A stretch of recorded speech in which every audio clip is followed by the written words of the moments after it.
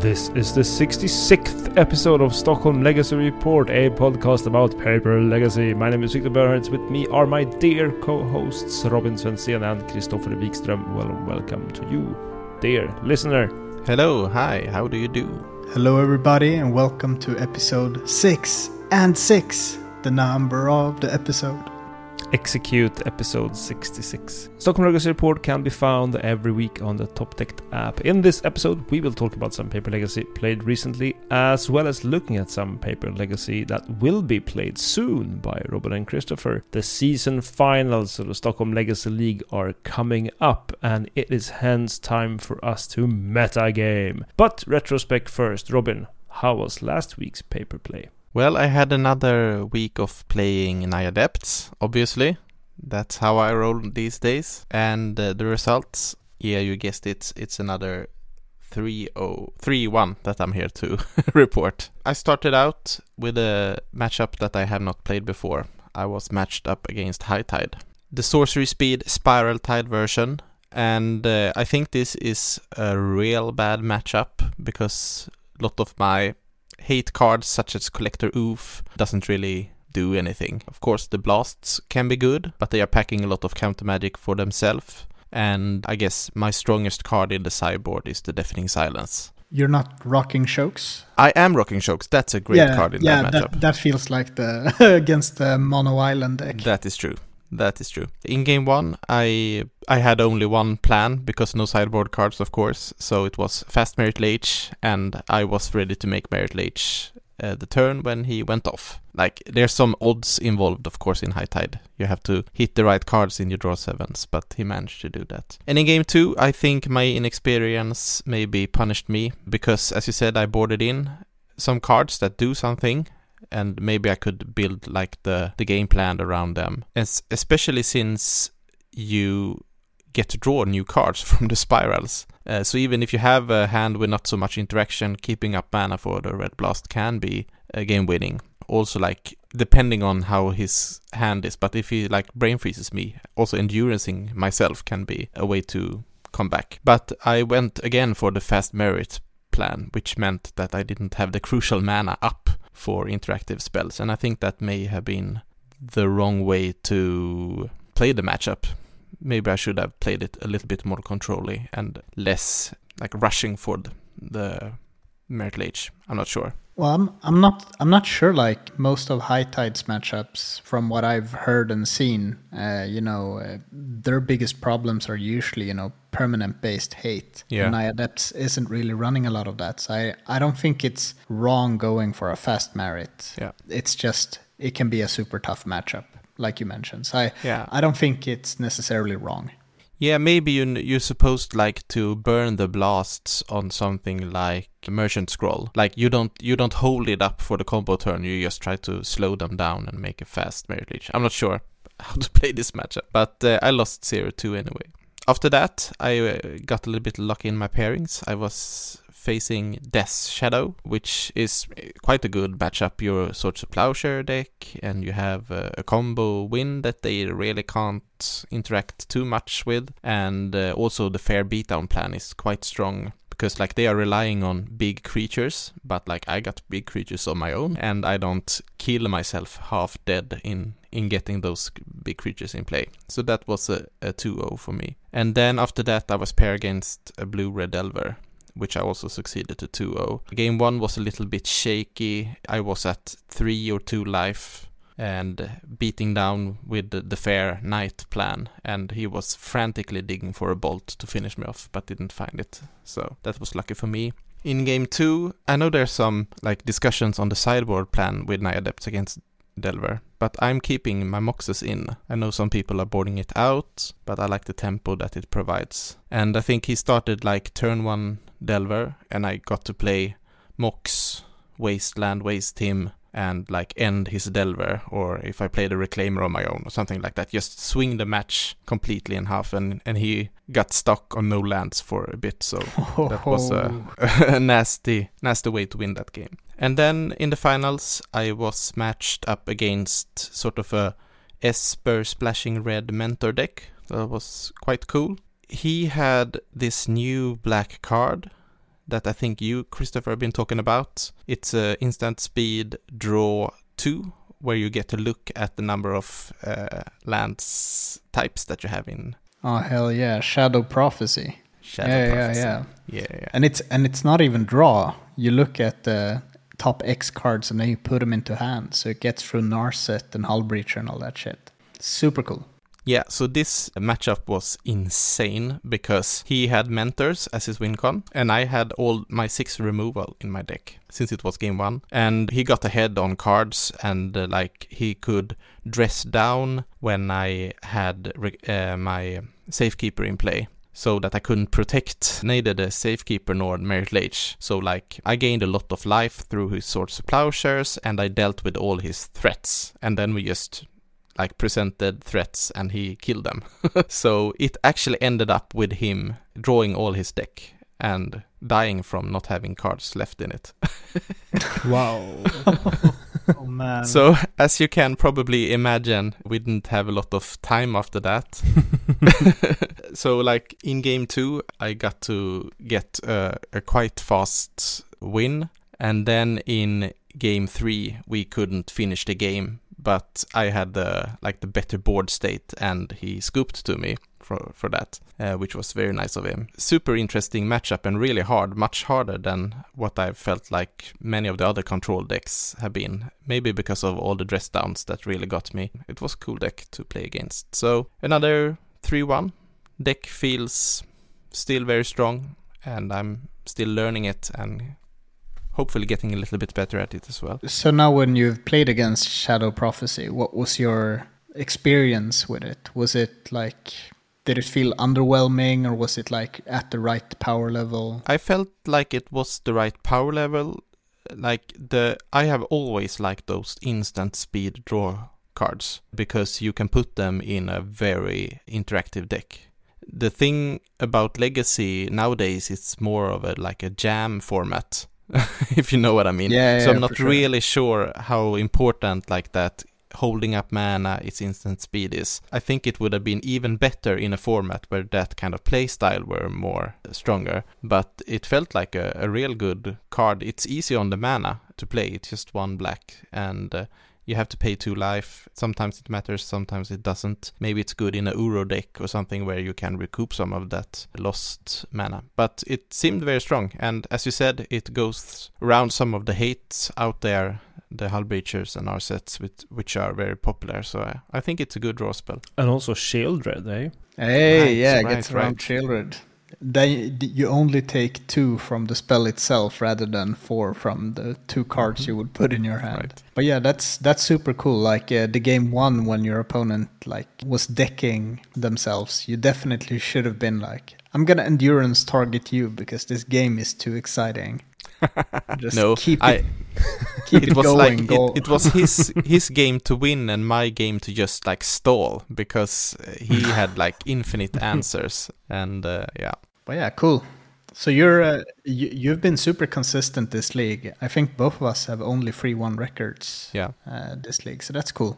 We're representing. No, that's really cool. I mean, I was traveling for work to Amsterdam last week, and that's why I couldn't play. Usually I just have sort of family engagements and stuff, but now I was on a business trip, and I was staking out sort of potential Legacy shenanigans in Amsterdam before I went, but nothing on the schedule that I could find for those days. And Christopher, you were a folk metal drummer for a night last week, so no paper play for you either, eh? Yeah, no paper play for me. One of my classmates asked me at the beginning of the master's program, I'm gonna put you on the spot.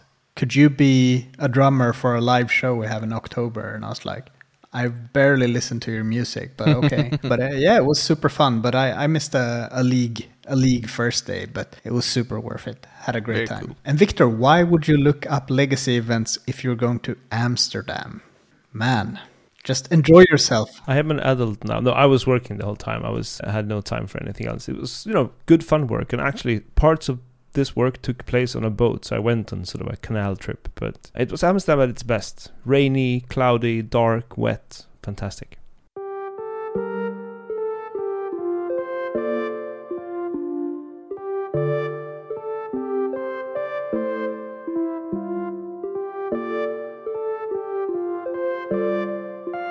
In a short while from now, there will be a Stockholm Legacy League season finals, which is a season 16-person tournament played over 5 rounds of Swish usually, with a top 8 and all the bragging rights in the world after that.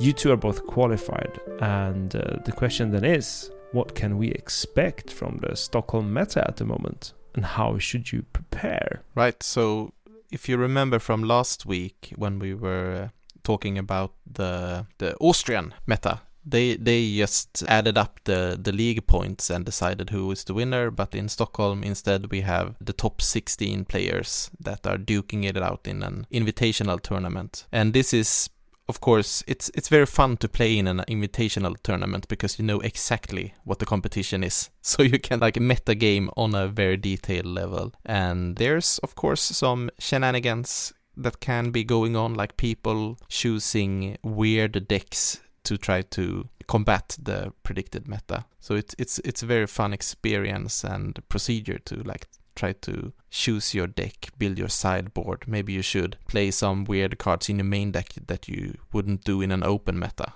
Like that kind of stuff is really fun. Yeah, for sure. Like we had our last playoffs right before COVID. It was super exciting. Breach was still legal and took it all down.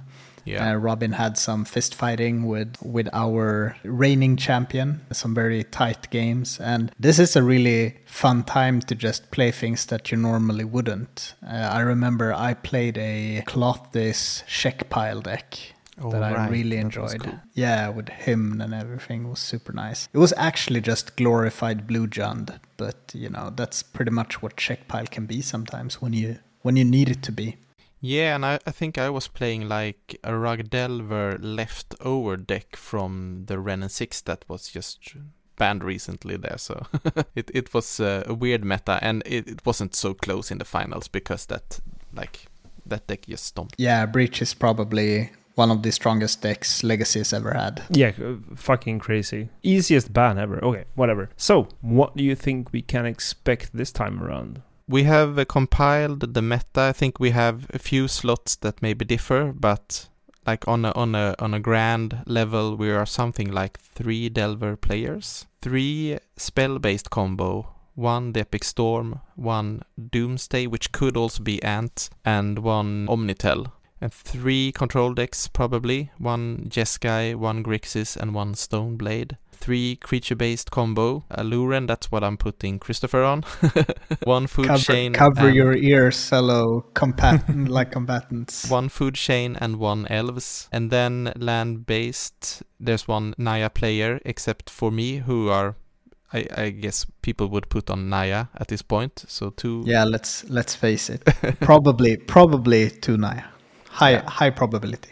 High probability. And then there's a player that I think will choose Painter. Could also be Lance. You know who I'm talking about. Mr. Trophy. Then a Stompy deck, which I call like the Grove, the Burnwheel of Stompy, and the red and green. Jukalaups and Boo. Yeah, exactly. That's exactly. Jukalaups and Boo. It's a great deck. Bukalhaups. I have dodged it for so long, but I know I'm gonna run into it very soon. Right. So this is not so different from our like ordinary meta. But when I'm looking at this metagame, I'm really unsure about Naya Depths, because I see 3 rather good matchups, the Delver matchups I like, and I think I can like best the control matchups as well. But I think I'm quite a dog to the 3 spell-based decks, and I think I'm also quite bad against the creature-based combo decks. That's like 6 good matchups and 6 bad matchups, and 3 that are a toss-up, I think. Yeah, for sure. Like it's tricky, you know. You have gotten a lot of nice tools, and those kind of only make your already okay or pretty good matchups better. What this means is that maybe you can dedicate even more sideboard stuff for those other things that are a bit troublesome. Yeah, absolutely. There is no one gonna play D&T in this meta. No. The deck is dead. Our game store meta is not usually super kind to D&T. Like D&T is really healthy in a Delver meta, I would say. Like they They are really good against that, and we are mid-range hell. And if you're bringing a white deck to that, you might run into trouble. I mean, I've lost to D&T, not as much with Alluren, but with other decks. So it's tricky. But I think one of the backups, because we have 3 people pending if people can't show up. And the first one to get a slot is an Esper Vial player. The second player, I think, is D&T. And then the third player is another painter who's currently in the lead of our new league now. So how do you like this meta for Alluren, which is your go-to deck, Christopher? I actually think this is a pretty good Alluren meta. Mm-hmm. What I'm basing that on is pretty much so the scariest bracket is for sure the spell-based combo corner and the Grove Stompy, like the Groove Stompy deck. Because the latest configuration that I've played with, Zero Zerax, it just plays so many stupid blockers. And it doesn't play Abrupt Decay in the deck at all, like not even in the sideboard, because it's not it doesn't do what you need it to do in the deck right now. If you're not relying on being able to combo kill your opponent, then removing a certain piece isn't as important. You have some Brazen Borrowers that can add tempo and remove something temporarily, or you have, your Ether Channeler, which I've been really happy about. It bounces. A really good card. Yeah, it bounces like non-land permanent. So you can even bounce a Planeswalker. Like it's pretty close to Baron, but has a bit more range in this deck. So it's actually only like four players that I'm quite scared of. And the Elves player. Elves definitely has the upper hand against Alluren. It's a little bit faster, right? Yeah, it's a bit faster, and it's a bit more consistent. It's easier to get their thing going. While in that matchup, I'm specifically digging for 3 or 4 cards in the deck, which is the Allurens. And, getting there is quite scary. But I think this is a pretty good meta for Alluren. And I also think that it could be a pretty good meta for fast Doomsday with Shieldreds. Yeah. So that's one of the things I'm looking at, because the decks, like the matchups you would bring in Shieldred against, are like the Delvers and the control players.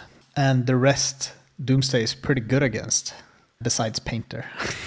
Which is a nightmare. So I actually think like that's a solid second pick for me if I can borrow some Shieldreds or something. But I'm probably going to stick with my guns and play Alluren at this event. Like I've been playing this latest 75 quite a bit, and I think it's a lot of fun. Like even if I would lose, it's still such a fun time. Yeah, like one thing that is on my mind is of course what would the 8-cast meta be, and if I'm counting the decks that might run Meltdown, I only count the Delver decks, the Jeskai deck, and the Grixis deck. There are more red decks, but they won't play Meltdown, I think. So that's of course an option. Like 5 decks out of 16 is not a lot, and the other hate cards are much more beatable, I should say. You can beat the Null Rod, for instance, and like Kataki or that kind of stuff is not that terrifying. It's not impossible. No. So that's an option as well. I think that's pretty reasonable. I mean, I do think that Meltdown does something that, for instance, Pernicious doesn't do at the same capacity, which is you are, in some scenarios, able to wipe a lot of things turn 2. Yeah. If you played for 1, like you could summon, like X = 1, you could get a Chalice, a Mox, perhaps even a land sometimes, and that's so brutal early because it's super easy to stumble on mana with that deck. And Meltdown definitely makes a big difference there compared to like Pernicious Deed or the Kataki. Yeah, or like Seed of Innocence, and they are a little bit slower.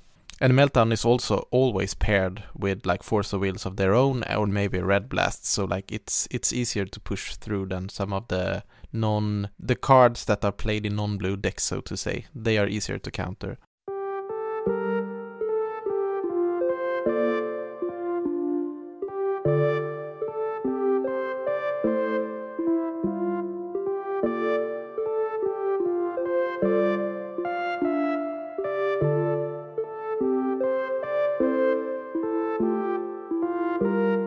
in a known meta, in quotation marks, such as this one, but also where you, because this is a local game store league, basically all of you guys playing in this season finale know each other, you've played each other quite a few times. How much would you say it affects your choice of deck, your strategies or tactics, knowing the players, sort of not only knowing their decks and the meta, but knowing the players? And also, do you think that there would be an opportunity to sort of just go rogue here and arrive with sort of mono black helm or, you know, anything out of that category?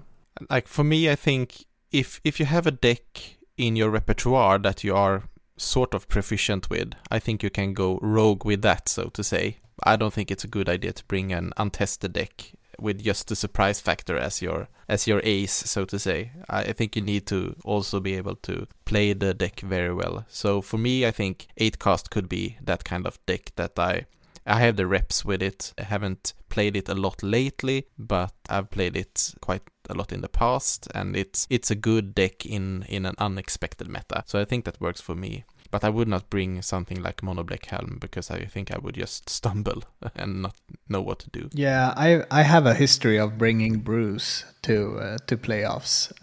Like 2 league playoffs ago, I brought like the Goblin food chain. And this was long before Muxus and those cards. It was exactly when Squee was printed. I like those things, but the problem of playing those decks, like Robin said, like being really efficient and knowing a lot of lines, being able to paint a small probability tree in your head about what could happen from certain scenarios, being able to do that quickly can really mitigate you from making, mitigate bad decisions. But for instance, like I think a lot of people would probably put me and Robin on the decks that we are going to play. If Robin would play, for instance, 8cast and I would play Doomsday, I don't think people would be super surprised, but that might mess a bit with their preparation. Yeah. But I think if, for instance, both Robin and I would turn up with Blue-Red Delver, that would probably shock a lot of people. But it's also one of the reasons why I haven't mentioned, I said Doomsday as my, second to go to deck, and that's because this meta is really hostile towards Delver. So I'm not feeling great about playing that. Yeah, I agree. And the question you asked, Victor, about the players, I think that you can probably think of 2 or 3 players that you are almost certain to have to go through if you are planning to win this tournament. So maybe you have to prepare a little bit extra for those matchups if you can figure out what they might play. So that matters a bit. So you have like your entire meta of the 16 players, but you also have this like champion meta, so to say, that you have to think about as well. Yeah, and I think one thing that is really nice with these closed metas, it's kind of like the opposite of what sideboarding process I went into going to Norrköping at Invasion Games. Because there I was like, I'm just going to super prepare for what I think is the strongest matchup in the strongest deck in the Legacy metagame, which was Delver. So I prepared a lot for that. But now instead, I can look at these decks and see, okay, so there are like 5 to 6 matchups that I'm not super happy about. They're not terrible, like some of them are terrible, but I can make an extremely greedy sideboard for just those. And then if I run into, let's say Naya Depths or something like that, I'm already playing a deck that has a really strong sideboarded games. So I do think that you have an opportunity to play an even greedier sideboard in this meta, which I think is really good if you're on a pretty much not all-in plan, but if you're playing a very streamlined deck, being able to just convert it into something very nasty for the opponent afterwards, I think that can be really strong here. So for Naya Depths, I mean, if you would be super scared to play against elves, let's say if you predicted 3 elves players to show up, how much convincing would it have to take to you to play 2 tabernacles in the sideboard? I don't own 2. I would definitely play 1 and maybe like a Pyroclasm or something like that just sweeps it up. And my big butt guys would probably survive a Pyroclasm. Yeah, for sure. Yeah, but I would definitely meta like that. If there were 3 strong elves player that always play elves, I would definitely have a hateful sideboard for them. Probably squeeze in a Plague Engineer in the main deck, if that was the case. Like 3 out of 15 opponents. I would definitely squeeze one in the main, just for good measure. There are some tweaks you can do here and there. And also, like, if you're playing a deck like 8-cast and you're... Okay, that's a pretty bad example, because 8-cast is has a really solid main deck. Like, it's very hard to make good adjustments. But if you play a deck, for instance, with where Mox Diamonds or Birds of Paradise is usually something you board out, and you see that it's going to be the case for 10 out of 15 possible matchups, then maybe the deck choice from the beginning is not super solid, right. Or perhaps you can make adjustments early on, like before going to the tournament. Maybe not. Maybe playing the diamonds in the sideboard or something really weird. Yeah, when looking at this meta, it feels like the graveyard hate is not all that necessary. There's no reanimator, there's no... I mean, it could be a reanimator. Like some... Yeah, there could be one. I'm looking at that player. There could be one.